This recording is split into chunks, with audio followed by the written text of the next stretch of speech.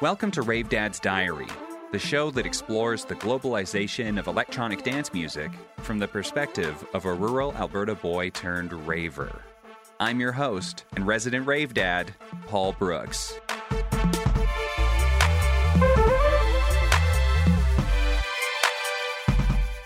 Rave Dad's Diary broadcasts on CJSW 90.9 FM in Calgary at the University of Calgary campus and community radio station located on Treaty 7 land.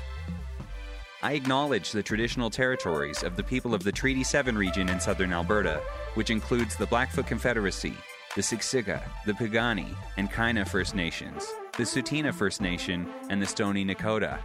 The city of Calgary is also home to Métis Nation of Alberta, Region 3.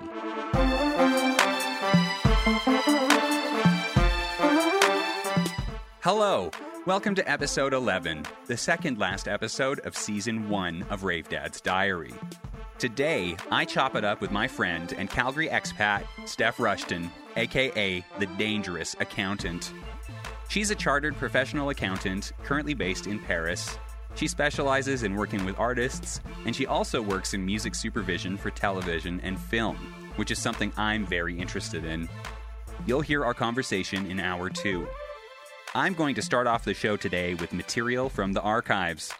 Over the holidays, I logged into my old Dropbox account and found some recordings of the radio show I used to host on 90.9 FM CJSW called What Will the Neighbors Think? We're going to listen to a show from 2012 where I hosted producer, DJ, and Mad Decent affiliate, Boy 8-Bit. Enjoy!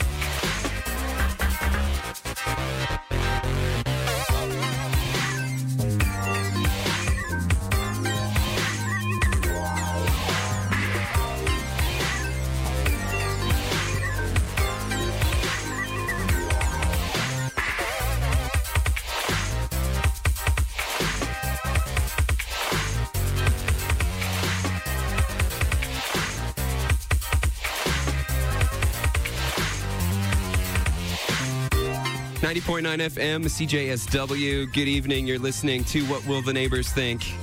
Coming at you every single Friday night, 10 to 11 p.m. I had to think about the time. I have 2 radio shows, and sometimes I mix up their names and their times. We're brought to you every week by the Coup and Meat, 924 17th Avenue Southwest. Delicious food. I ate a Mediterranean salad, and it was really garlicky and good. So I'm keeping my distance from my friends. I have a very special guest in tonight, Boy 8-Bit. He's playing tomorrow night at the Hi-Fi Club, and I'm looking so forward to going out and partying tomorrow with my friends. He's going to do a little mix for us and play some of his tracks, let us know what he's up to, so we'll get right into the mix. Stay with us for the whole hour until 11 o'clock and beyond, Friday nights on CJSW 90.9 FM.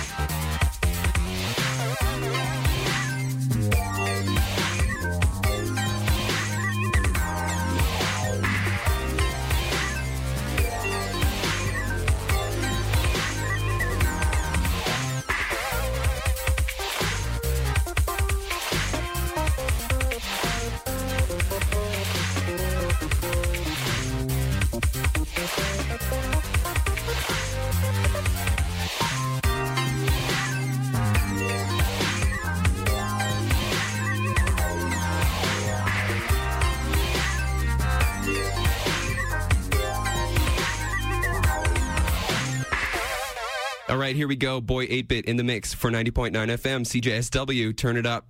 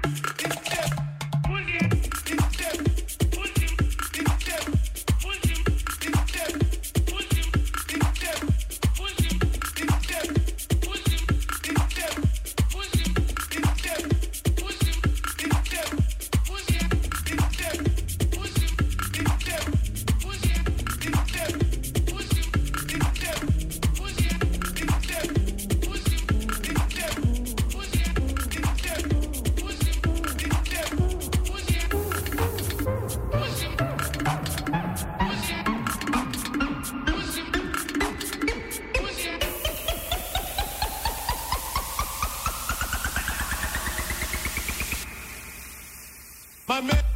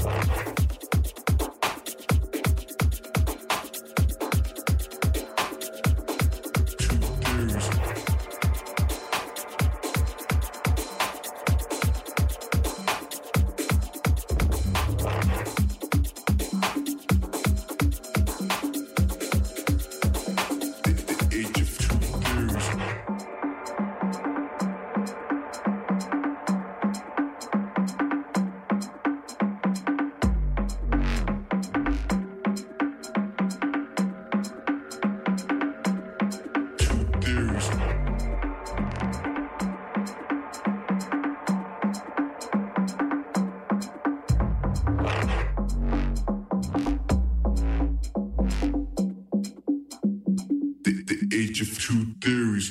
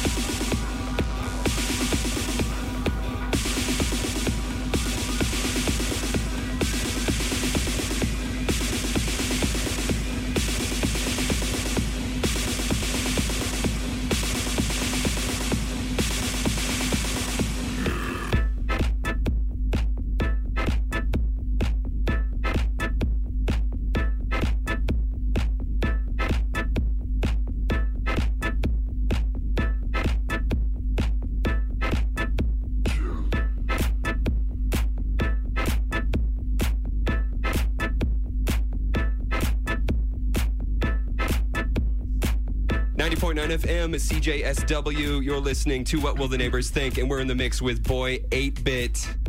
This is really exciting. Boy 8-Bit, one of my favorite producers. He's hanging out in Calgary for a few days, actually, and he's playing at the Hi-Fi Club tomorrow.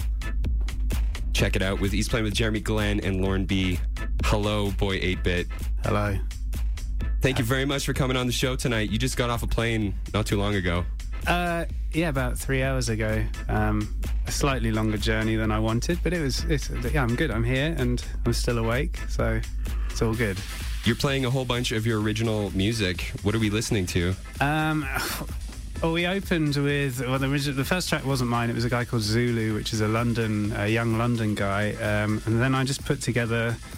It's just stuff I've been working on the last couple of weeks. I just wanted to put it together, see what it sounded like.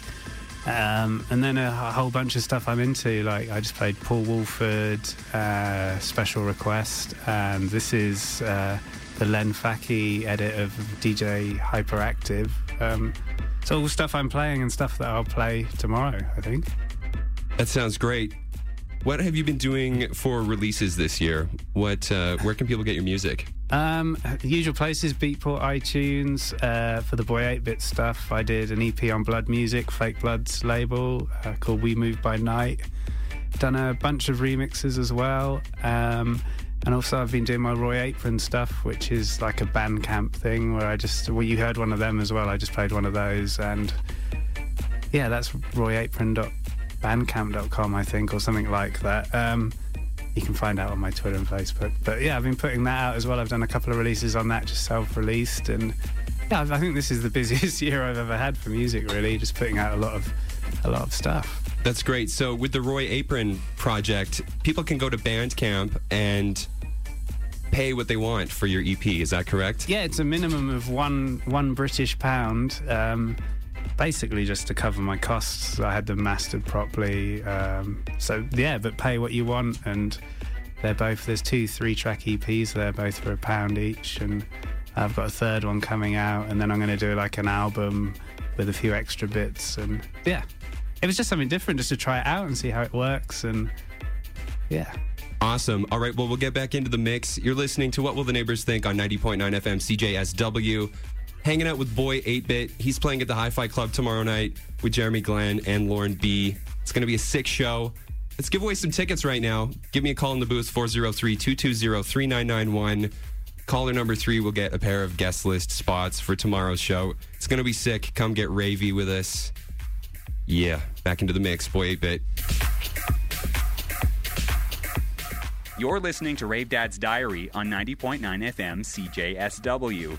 This segment is a rebroadcast of What Will the Neighbors Think, which originally aired September 7th, 2012. The Hi-Fi Club is now permanently closed. If you're interested in hearing more about the club, listen back to episode 3 of Rave Dad's Diary, where I talked to proprietor Pete Ems and general manager and talent booker Sarmad Rizvi.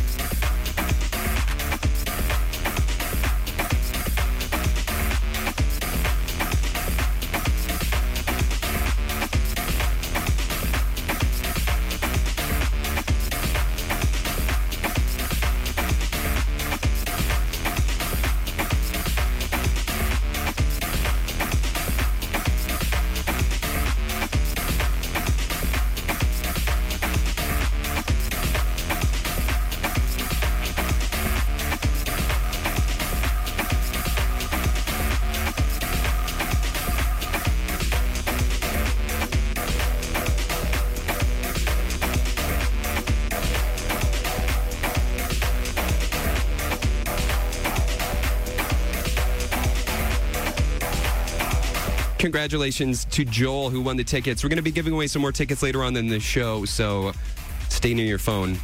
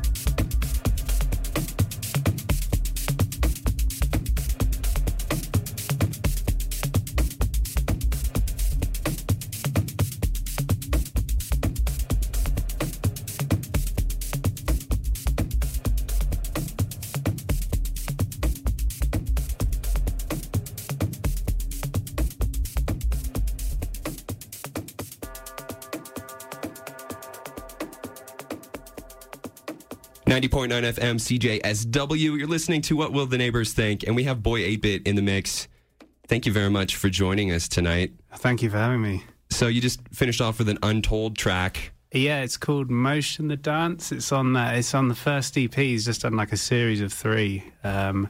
We were trying to remember the name. I think it's called Change in Dynamic Environment or something like that on Hemlock. Yeah, and really good. They just came out with number 3. Yes. On Hemlock Recordings, and it has a really sick track on it called Kane. That's the one. Yeah, yeah. So sticking with the kind of post-punk, really gritty sound. Yeah. It's definitely got that 90s drum and bass thing going on as well with all the Reese noises, and I just really like it. It's really sparse, and I just think it sounds quite fresh. Really fresh. I find that you're drawn to some darker music, or at least when I've seen you play, you kind of delve into dark territory. Well, yeah, I'm known for the melodic thing, and I really like the melodic thing, and I'll always play melodic, but I grew up, I'm in the 90s, I'm old, so I grew up in the 90s, and like drum and bass was my first big thing that I obsessed about, and obviously a lot of that was very, very dark, so yeah, I go back to that, and recently I've kind of a bit jaded by some of the safe music that's coming out, some of the deep house. I like it, I've always liked deep house, but yeah, I just want something a bit edgier, and kind of going back to those references, and the dark of it is... It's fun. I like it, and I think it works well at like 1:30 with a 4/4, and yeah, like that Untold track, perfect example, and the Paul Woolford one as well, but still danceable. I've on the internet, there's a few pictures of you floating around. Yes, there's been a few floating around since the last 5 years. There's the one with some Mad Decent stickers on you. And there's one of you with a Black Dahlia Murder t-shirt. Yeah. I love Black Dahlia Murder. I went to see them years ago. I think that, I haven't listened to them recently, to be honest. But yeah, fantastic. I like metal, though. I grew up in metal. Metal was the first kind of music I got into when I was about 11, and yeah. What kind of bands do you listen to, metal-wise? I don't know. To be honest, I probably don't give it as much time as I used to. I was listening to a band called Krallice this week. It's like this New York kind of black metal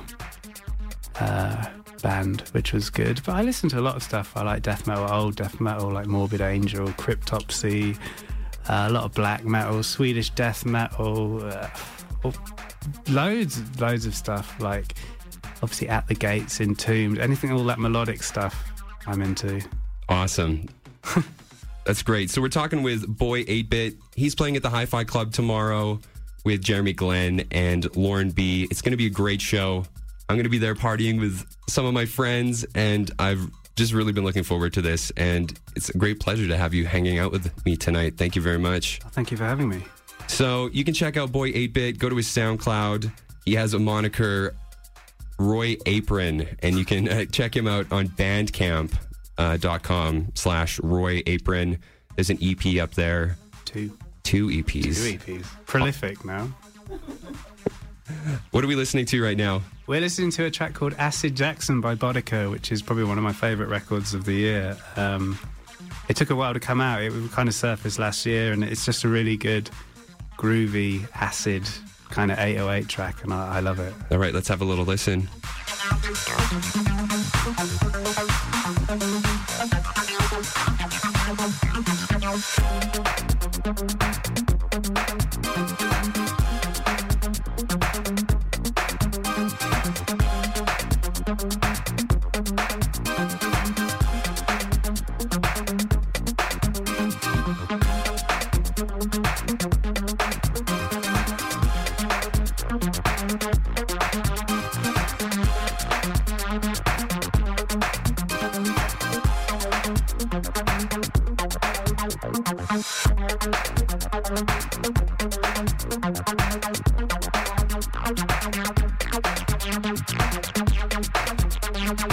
And a shout out to the Hi-Fi Club. Go check out Night Circus tonight. It's the launch of Night Circus. So go see Wax Romeo, AMAC, DJ Reese holding it down. It's going to be a great party. Look forward to that series every Friday night at the Hi-Fi Club.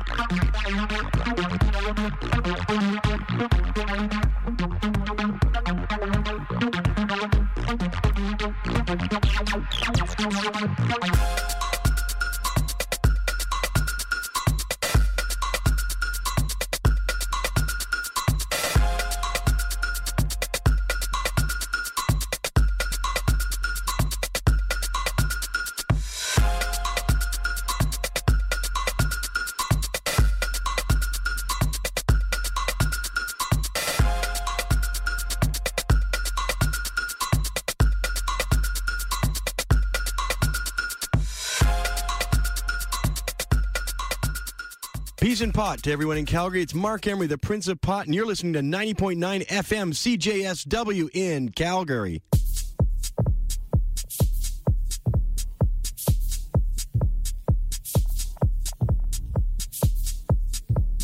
.9 FM CJSW. You're listening to What Will the Neighbors Think every Friday night, 10 to 11 p.m. Hanging out with Boy 8-Bit tonight. And it's quite a treat. Hello. Hello. Sorry, I was facing the other way. That's all right. That's all right. You put out an EP a couple months ago on Blood Music, on Fake Blood's record label. I did, yes.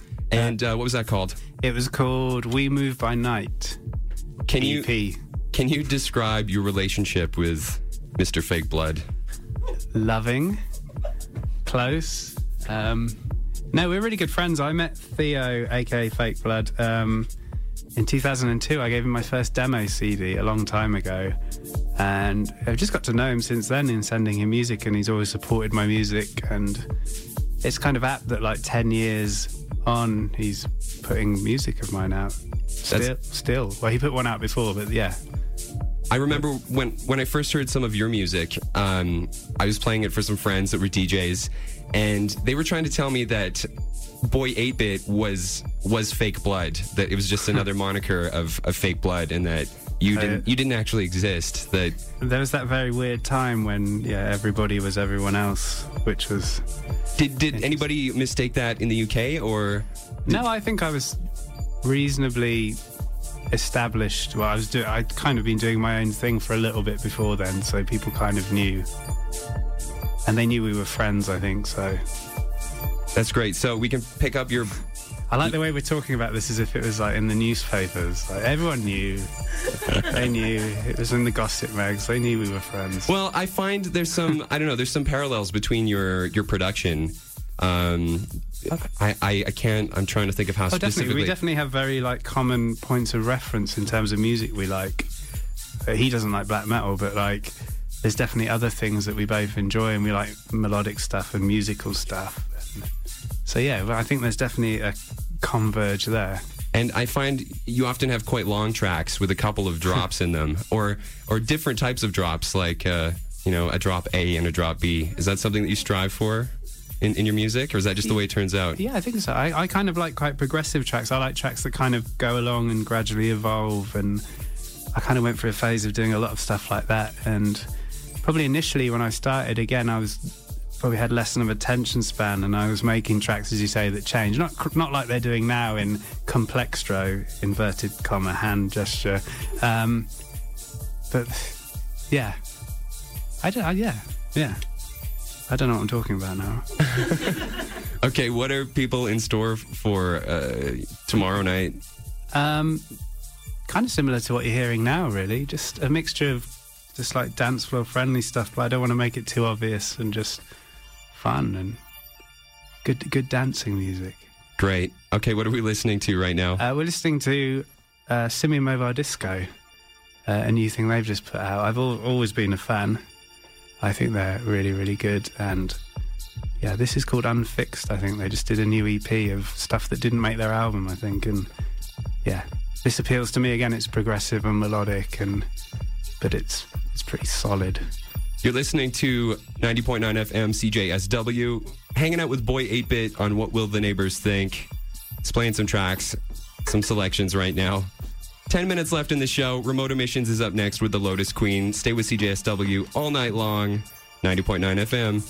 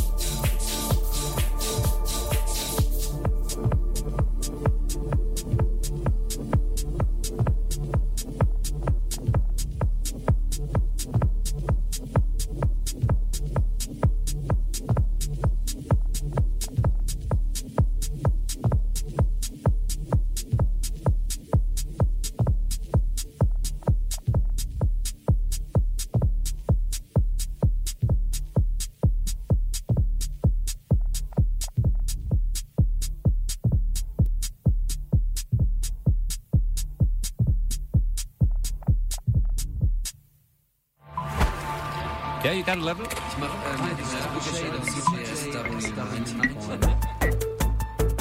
Hi, this is Booker Shade, and you're listening to CJSW 90.9 FM.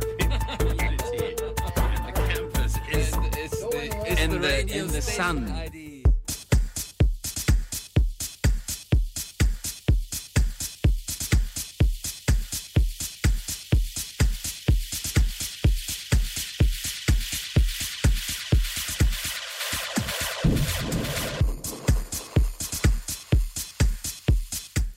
FM, CJSW. You're listening to What Will the Neighbors Think. We're hanging out with Boy 8-Bit. He's playing at the Hi-Fi Club tomorrow. Definitely go check out this show. Gonna give away some more tickets. So give me a call, 403-220-3991. We'll take caller number 4. Call me now. Nobody's calling. Oh, there we go.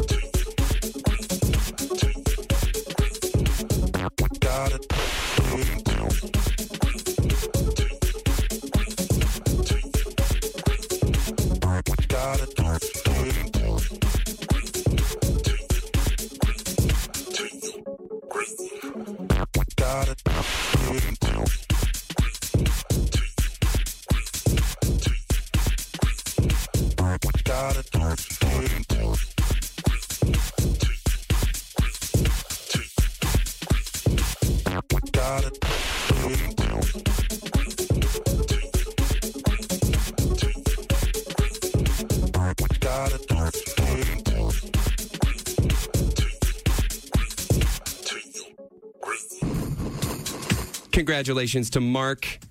He won a pair of guest list spots for the Hi-Fi Club tomorrow. Boy 8-Bit with Jeremy Glenn and Calgary favorite Lauren B opening up. It's going to be a sick party. Join us. Thinking about you, baby. Can't wait to get my hands on you. Waiting for this moment. I know just what to do. Can't fight this feeling, baby. Gotta get into your groove, cause now I got you open. All I wanna do is move.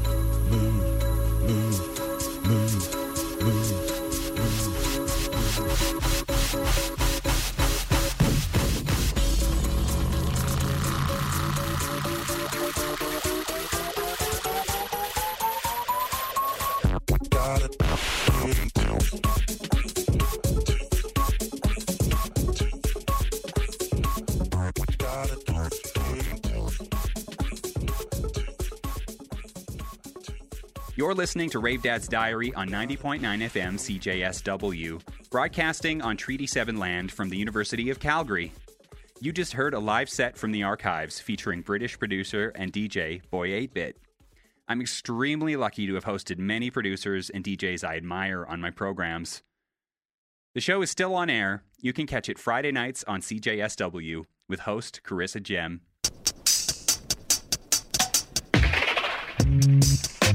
Empress, straight up Empress, mother of creation, foundation. Oh yeah, Empress, I'm in love. We're going to keep with the music, but shift gears a little bit. Next, you're going to hear a mix of dubstep classics Max Ulis originally prepared for episode 2 of Rave Dad's Diary. Because that show was live, I didn't get to play the whole mix, and I talked over a bunch of it. We're going to honor the mix now and listen to it in its entirety. Keep it locked, 90.9 FM, CJSW. She's always in the kitchen. Baby love, she got it going. She's always got the flavor. Girl, you are a savior. Two of you undercover. You know that I'll be on my best behavior. For Empress, I'm in love with you. Nobody else in this world will do. Empress, I'm in love with you. Nobody else in this world will do.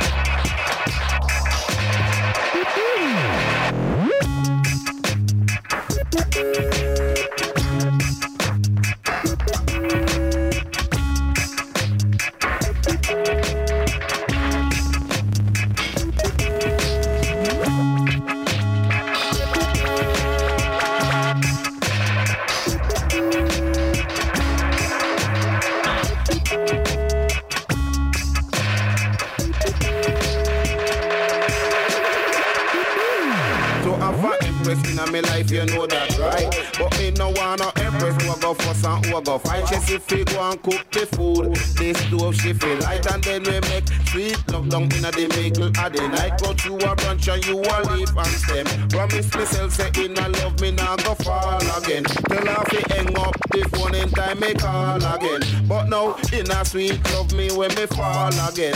Me nah stall again. Empress, the best, the east, the north, the south, the east, and the west.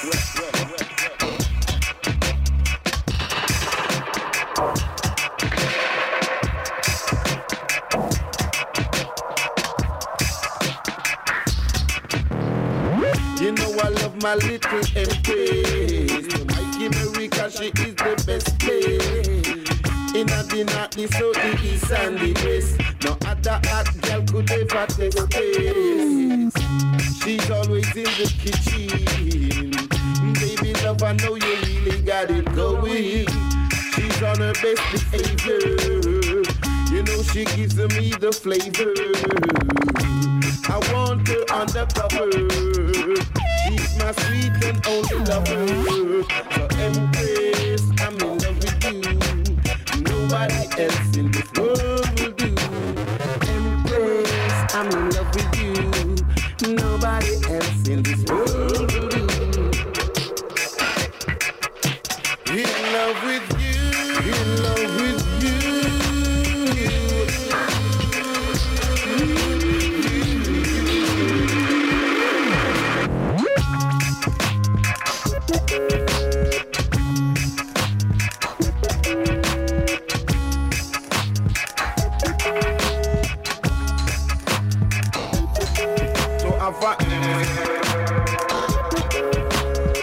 Empress.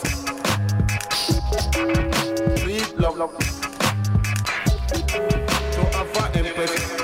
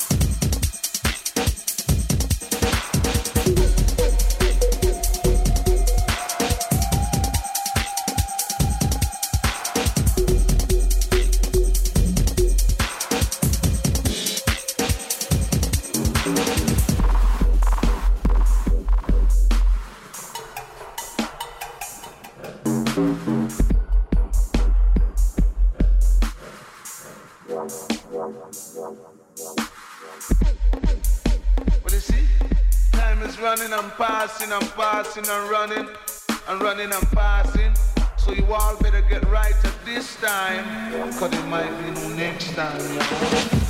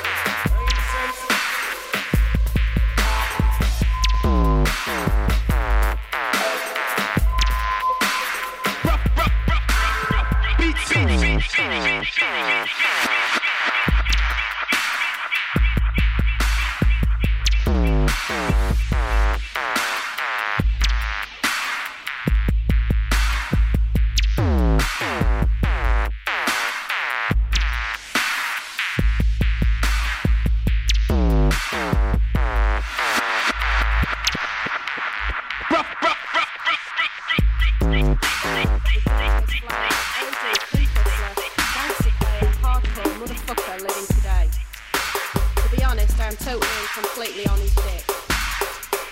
And you know this, man. It's the return of Dizzy Raw School. The boy never do action, they can never say side. Stop that. Yeah, you know, going on dirty, going on stank. Yeah, real deep on these. Put these MCs on deep freeze. Hit these with these and rip these. I'm like Buster, we flip these, so please don't rap with these. Fearless, angry, sick MCs. Don't like Christine's or Britney's. Lalas or Tinky Winkies, and this one's strictly for picnies. Old school Afro, dry white knees. Barclays, Halifax, we stick these. Endless gunshots, we lick these. Trick these, CIDs with ease. Touch my MCs, jump like fleas. Player haters get chopped like trees. I wear rascals to avoid misery. To be cars and cash and girls and kids and manners on flame. Keep your eye out for them. And it seems to be phones and bling and rave and weed and pay up what you owe. I roast them boys will make you bleed. It seems to be DJ and MC and gold and Nike. We don't need for the money. We don't want no technicality.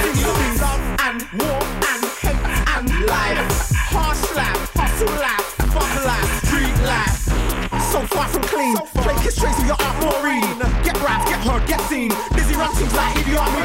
Keep vigilant, keep on guard. We chuck grenades at Scotland Yard. Retard, get kicked hard, real hard. Leave death threats in your birthday card. On my face, what is he like? Dizzy.com, Dizzy.bust mic. One web with /East End. Dizzy.com, check your girlfriend. Code.uk at last dollar. Barefoot kid /don't holler. Frank Fraser got lyrical tank. Dizzy.com/go and listen to me. Cars and cash and girls and kids and manners on flame. Keep your eye out for them friends. Seems to be phones and bling and rave and weed and play up what you owe or else them boys will make you bleed. Seems to be DJ and gold and max. Zero need for the money. Okay, don't take the hand. Seems to be love and war and hate and life.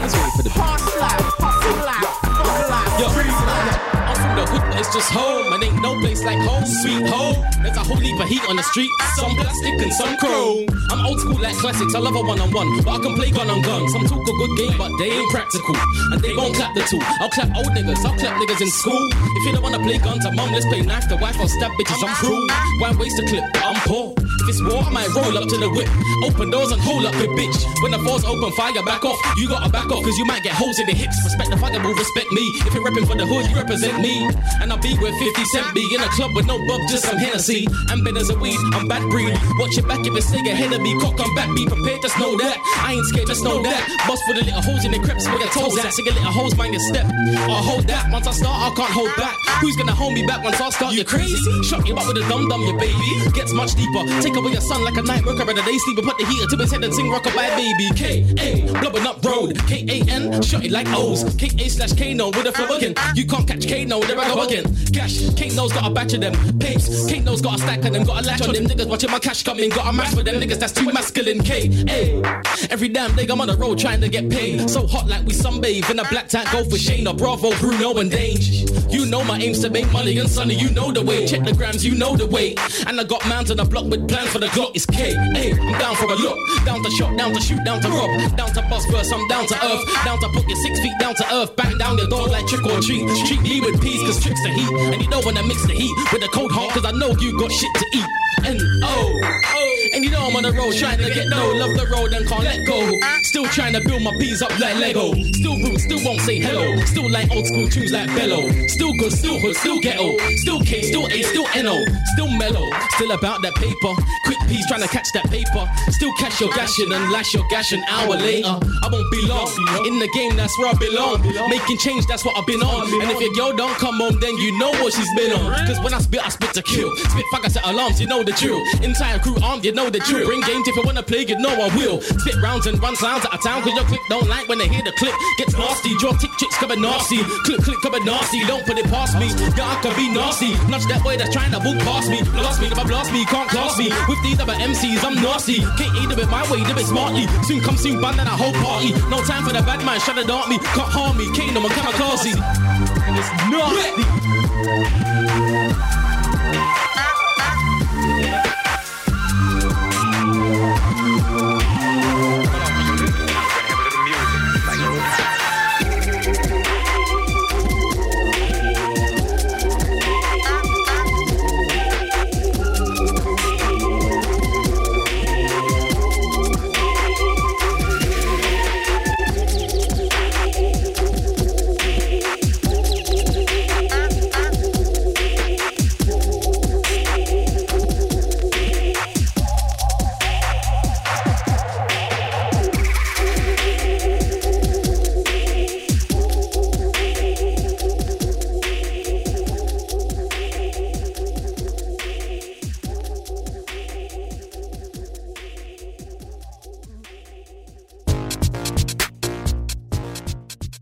You're listening to Rave Dad's Diary on 90.9 FM CJSW. We just heard a mix of OG dubstep mixed by Max Ulyss. Max made that set for episode 2 of Rave Dad's Diary, and I'm happy I could play it for you in its entirety. Check out Max Ulyss on all socials. For the last part of the show, you're going to hear my conversation with Steph Rushton. Steph's talent for finance and her love of music have taken her to some interesting places. She's currently based in Paris, France, where she splits her time between accounting and music supervision in television and film.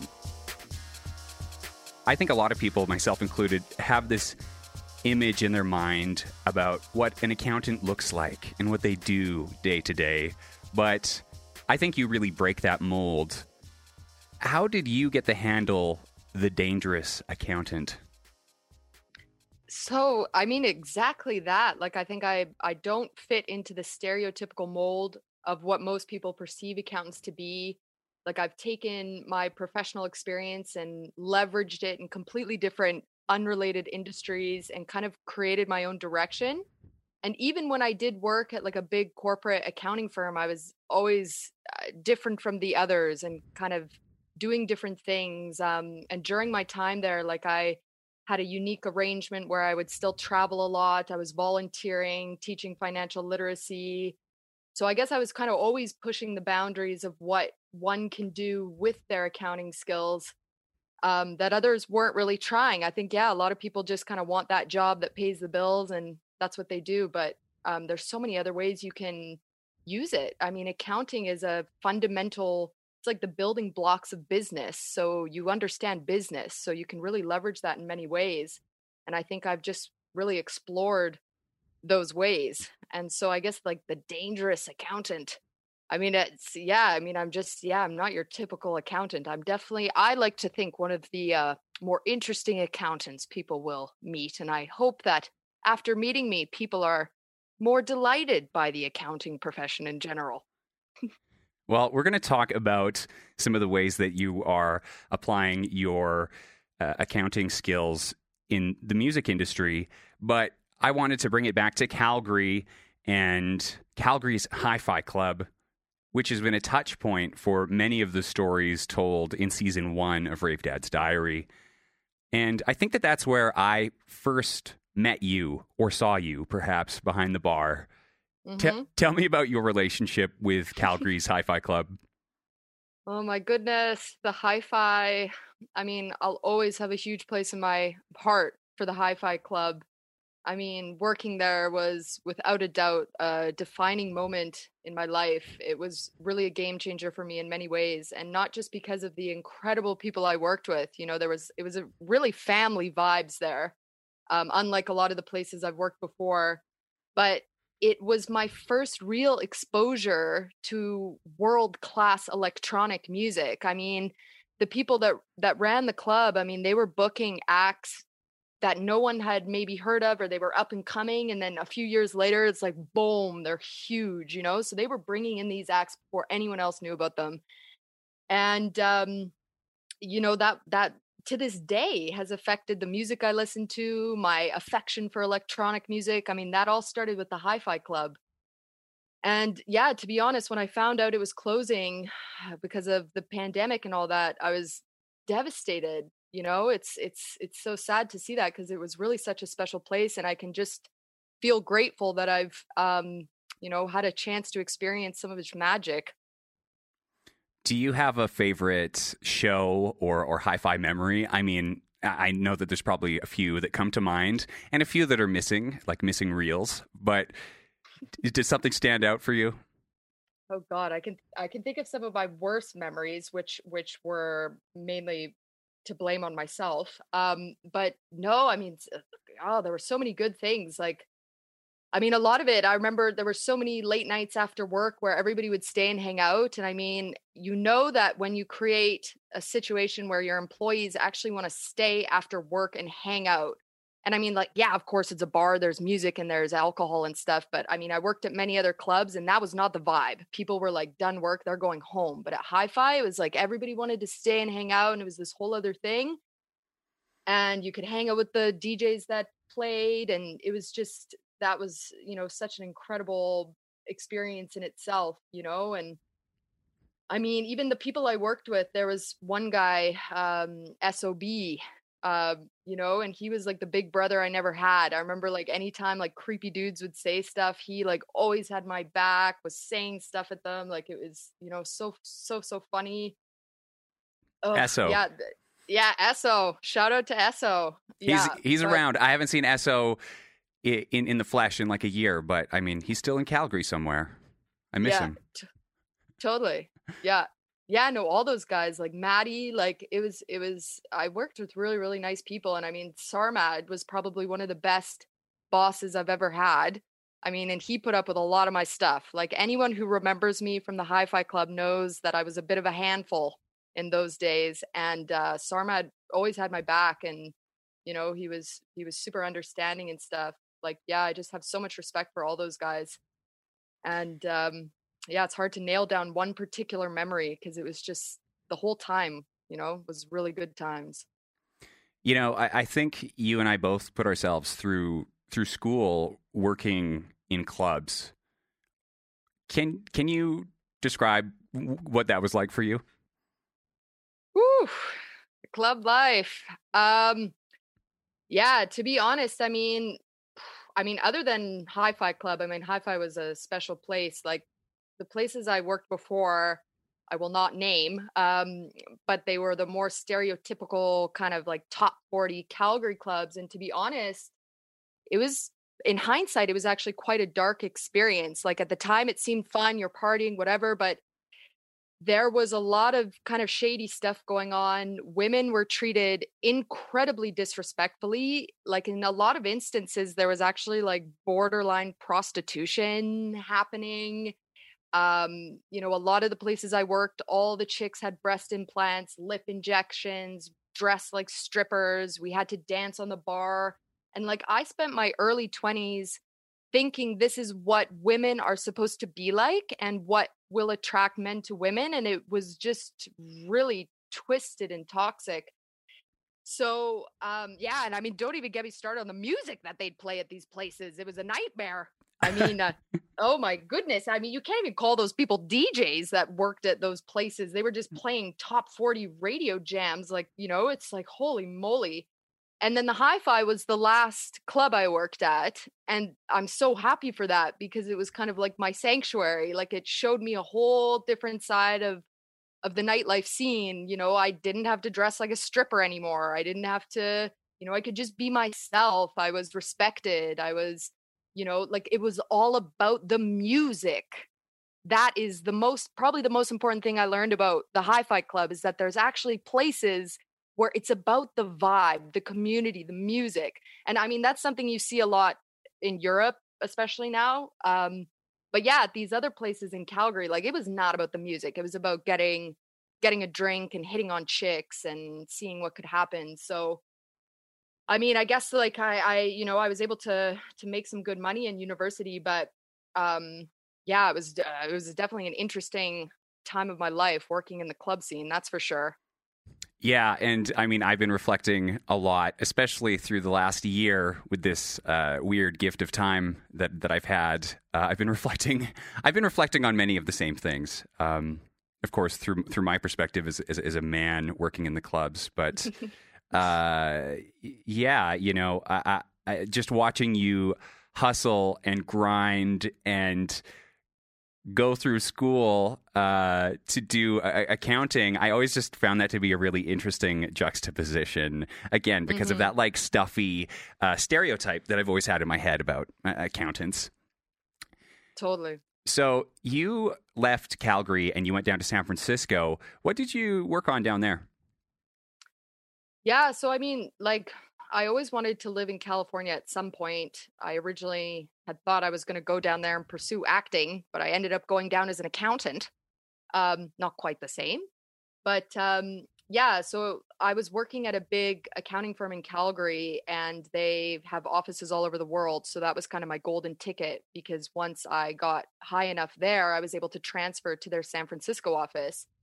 And that's where I stayed for 5 years. And I mean, yeah, San Francisco was an incredible place to live. I mean, it's kind of like a bubble in the States. And that was another defining period of my life. You know, it opened me up to all kinds of new things. Like, I think that's really when I started understanding what this whole music festival thing was about, and what all, you know, and art collectives and designer drugs and, you know, you name it, like it was all in San Francisco. So yeah, that was a pretty incredible experience as well.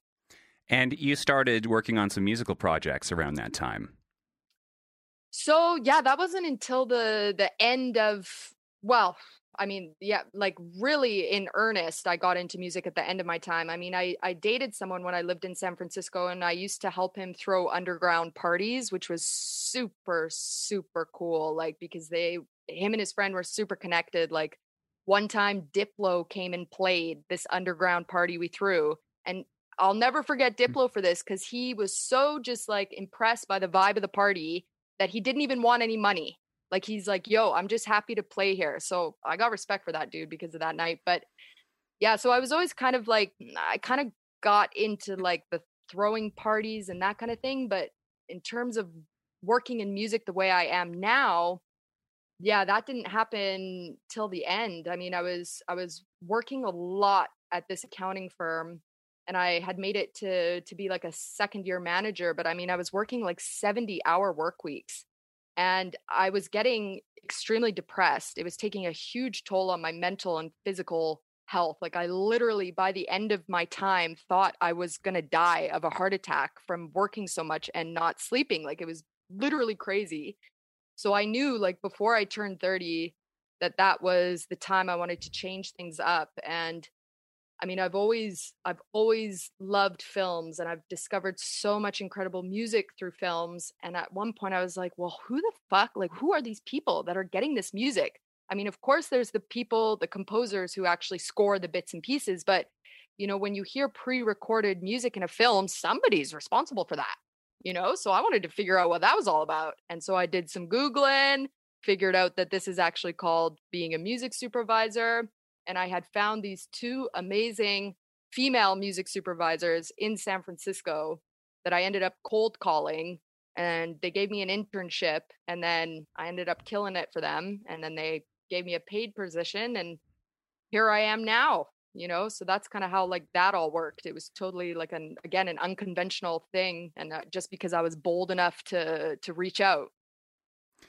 It's interesting because I was sort of aware of your music supervision pursuits, but when we caught up earlier this week, you were telling me about the work that you're doing, and I am so interested in music supervision. And so can you kind of break down what a person in that role in the industry might do? Absolutely. And so, yeah, and I'm glad you asked, because a lot of people don't know what a music supervisor is. And even like when you watch film and TV shows, a lot of the time the music supervisor will be kind of hidden in the credits. You know, they're obviously not the first person shown. And depending on the project, I mean, it can take on a range of functions. So in some scenarios, the music supervisor is the person who's engaged directly by the filmmakers and the producers to oversee the entire musical aspect of the project. So they will also hire and work with the composer who's doing stuff, make sure that the composer is creating the right music in line with the director's vision, in budget, all that jazz. But then the music supervisor will also work with the director to go through the script, pick which areas of the film music could be used to highlight, and then what possible songs could be used. And then the funnest part, which is actually clearing the rights to use the music. You know, it's all fun and games finding the music, but then the $1 million question is, can you actually use it? So then that's like the real intricacy of the job is getting the rights, locking in the terms, to actually use the music. But then, you know, there's some projects where the director has a very good idea of the music they want to use. Like Quentin Tarantino is an excellent example of that. And that's why if you watch any of his films, like you'll notice it's like bam, bam, bam, like huge, super famous songs. He has a woman that he's worked with on all of his films. And so she is more just on the second side, you know, he gives her a list, like, I want these songs, go and get them, you know? So it totally depends. Like the scope of your work as a music supervisor will depend on the, you know, the project and the director and how involved the director is, you know, because some directors also have no clue. They know the vibe they want to convey, but they don't know what options. Or if they're shooting in another country, they don't know what music's hot in Mali right now, you know? So it's like, that's the job of the music supervisor as well. So it's cool because it changes. It's dynamic. It's not just the same job every project you do. It sounds really appealing and glamorous up front. What is the admin side of music supervision look like? Oh, well, yeah, this one of the most memorable moments actually of the first lockdown we had over here anyway, which for us started in March, where I literally thought I lost 5 years off my life, was we were working on a Facebook project for one of their advertisements, and they wanted a song, and it was actually from one of my friends who's an artist in Berlin, and her manager had given me all her music, and so we pitched it to them, and they wanted the song. Oh, but just kidding. We actually find out the song was a cover song, and the publishing was owned by someone else who signed to Universal Music. And so that became a whole thing. And we had to reach out to Universal and plead and beg and negotiate and use all of our powers to get Universal to sign off on this. And, so yes, the admin side is probably the most important aspect. I mean, a lot of people have a really good ear for music. A lot of people can find amazing music, but it doesn't matter. None of that matters if you can't use it, So that is a huge part of the job as well. Like understanding how to look up who owns the rights to music, who owns the publishing, because you wouldn't ever want to propose something to a client and get them excited about a song that they're not going to be able to use, that they're not going to be able to afford, that there's a publisher who doesn't want to allow you to use this song. So that is definitely just as important. You gotta check that before you pitch anything to your client. So a lot of research, a lot of time up front, and also lots of listening to music. Yes. Yeah, definitely. Well, let's talk about the other side of that then, the artist side, because I know you have become passionate about working with artists and supporting artists. When you are working with artists or you're working on the other side and trying to find music for film, where do you notice there are gaps in knowledge? Yeah, that's a great question because I'm amazed at how many musicians and even record labels just don't really know who owns the rights to their music or how it all works. And I think as an artist, I mean, I know that artists get into this because of course they're creative and they want to be creative, but you have to look out for yourself too. Like you need to understand at least a little bit of how this works. And your music is your most valuable asset if you're an artist. So absolutely, you need to understand who holds the rights. Like, I can't tell you how many times I've talked to artists and they've told me like, oh yeah, I hold all the rights to my music, it's all good to go. And then I'll talk to them a bit more and then they'll be like, oh yeah, but I have this publishing agreement with Sony ATV as well. And I'm like, okay, well, that doesn't mean that you own, you don't control the rights to your music then, that means that that I have to go to Sony and get Sony to give this the okay. So yeah, and especially like artists around the world, it's one thing for artists in North America. I mean, we have resources. There's so many things that, musicians can use to proactively educate themselves. But what about artists in different countries? And that's also where I spend a lot of time working with artists from around the world because that's the type of music I'm specialized in finding for clients. But yeah, a lot of people don't understand this. They'll get, a big contract pushed in their face and they get completely screwed. There's actually a really good Netflix film that I can't remember the name right now, but it's about the very famous song, like a wimboa, like in the jungle, and yeah, it's all about how the original composer of that song got completely screwed. And I mean, Disney's made a small fortune off of that song, and the original composer has barely seen $1, just because he didn't understand what was going on and nobody explained it to him. So yeah, this is incredibly, incredibly important for artists to understand. You've got to have your own back. I think, yeah, and especially after a year like 2020, when so many of these really important social issues have come to the forefront, artists being able to advocate for themselves financially. How do you think that's going to fit into moving things forward at this point in time where there's seems to be some stagnancy?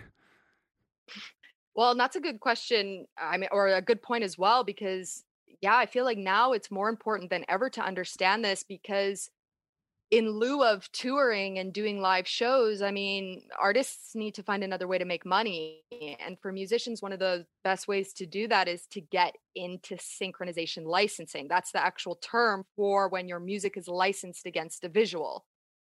Because yeah, you don't need to be touring or anything. You can just be sitting at home and do this. But to get into this, to even get your foot into the door, I mean, of course, if you're BFF with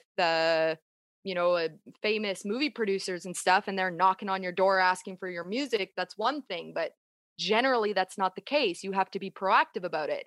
And if you want to be proactive about it, you got to have your shit together. You can't be approaching people and not know who owns the rights to your music.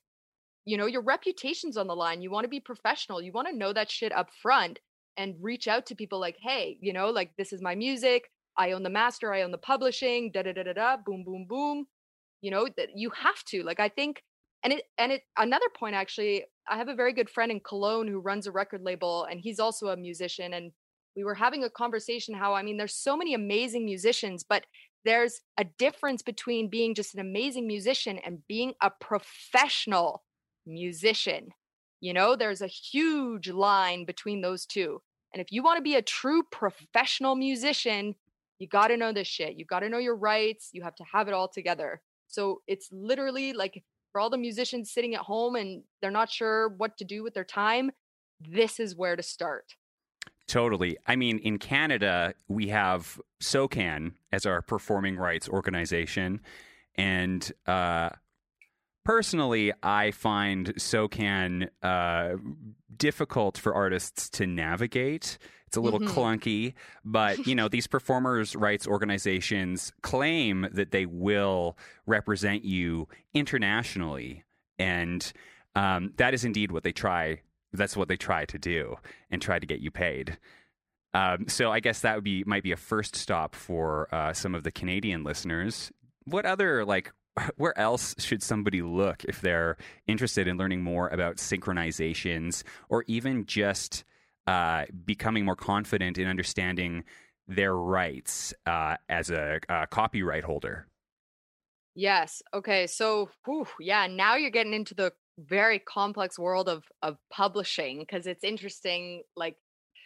I mean, the whole performance rights organization thing, I mean, yes, it's definitely good to register your music with one of them. I mean, when your music starts making money, which if you have it up on Spotify or iTunes, you got to have it registered with a performing rights organization to even hope to collect your royalties.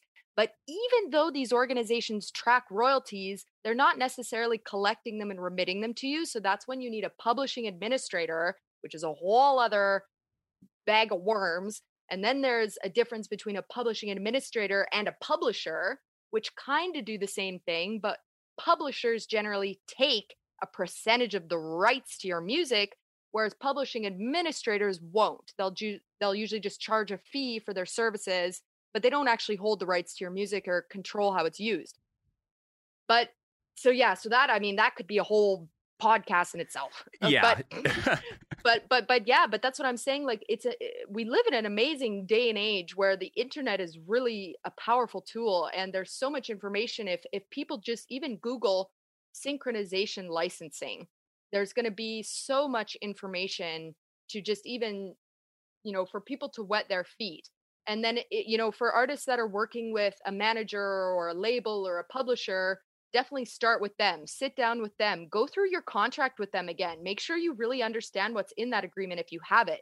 If you don't already have one, do that before you can even consider signing one. And also look out for anything that asks you to be exclusive. Like, same with dating. You're not going to marry someone who's not like incredible and going to like change your life for the better, are ya?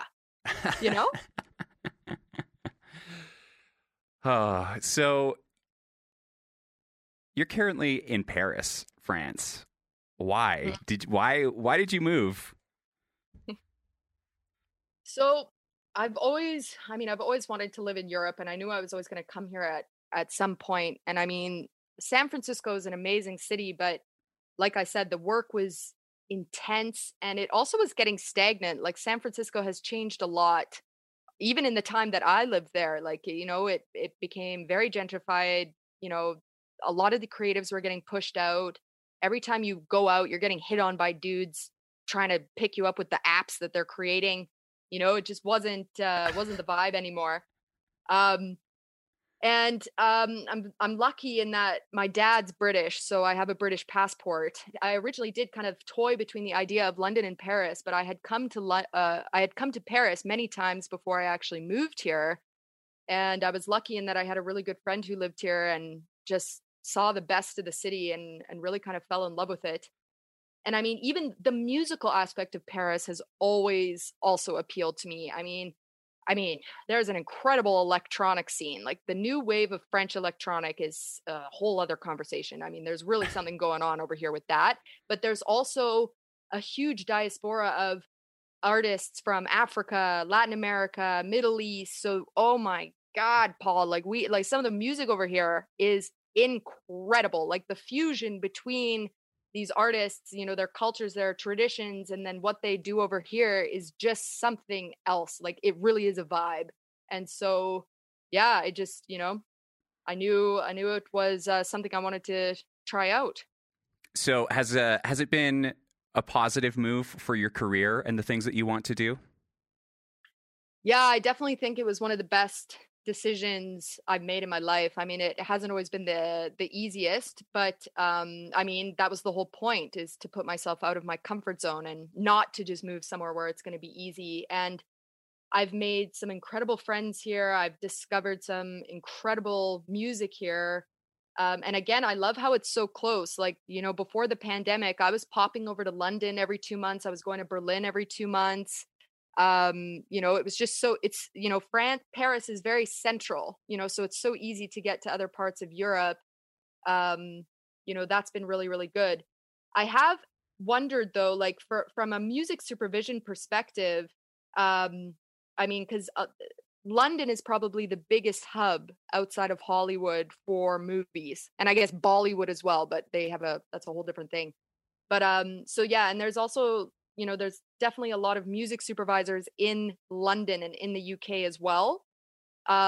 It's nice though, because music supervisors can work remotely. You can kind of work wherever you are for the most part. But yeah, that would be the one thing that, like Paris, like the scene here for music supervision. I mean, France obviously has its own kind of niche, you know, the French cinema.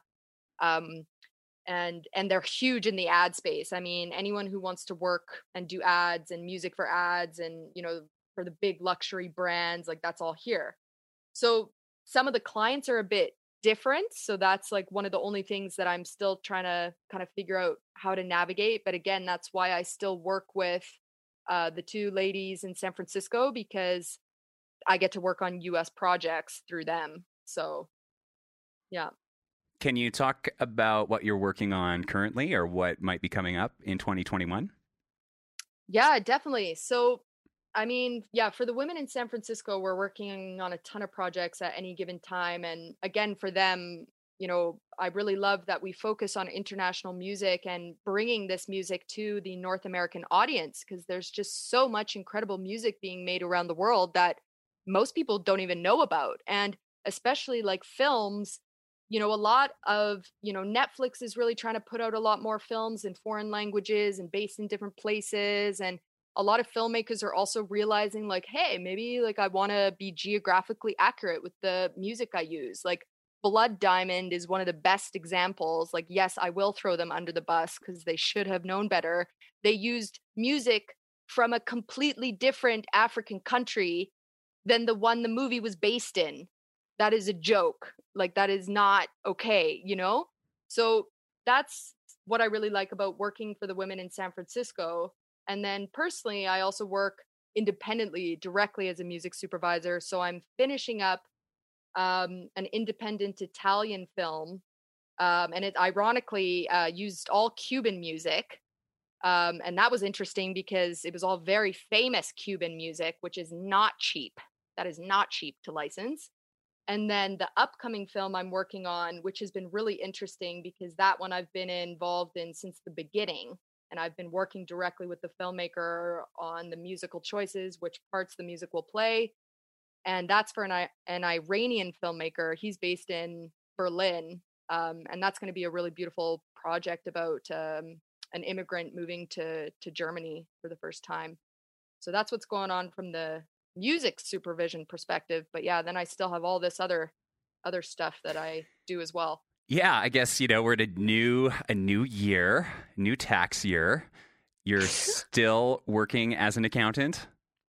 Yeah. So yeah, even though I left my fancy corporate accounting job, I do still have my own private practice. And I've been very fortunate in that, a lot of friends or friends of friends hired me. So I've been able to keep going that way. And I do really like it. There's something very satisfying about making a balance sheet balance and understanding finances. And again, it's interesting because a lot of my clients are music clients. So there's kind of overlap. And like I said, like I'm very into volunteering. Like before the pandemic, I was going around volunteering my accounting skills and teaching financial literacy, which I think is really important.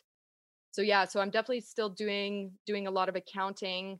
And then I also, like, one of the highlights of the pandemic was I got this paid writing job at this music publication in Miami called Tigre Sounds.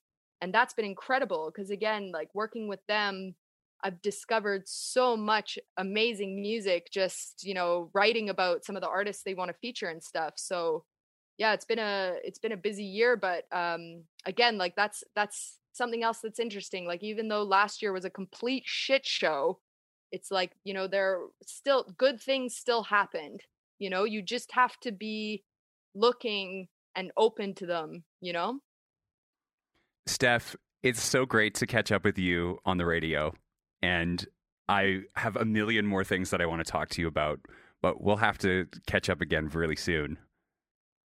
And definitely. Also, I am going to be hitting you up and hiring you for some tax help because 2020 was a bit of a mess for me. So I think it was for everyone, Paul. You'll be hearing from me soon. Yeah, I'm so inspired and excited from this conversation. And I love you and I miss you. And we'll be in touch really soon. Thanks so much, Paul. Love you and miss you too. Bisous, bisous from Paris.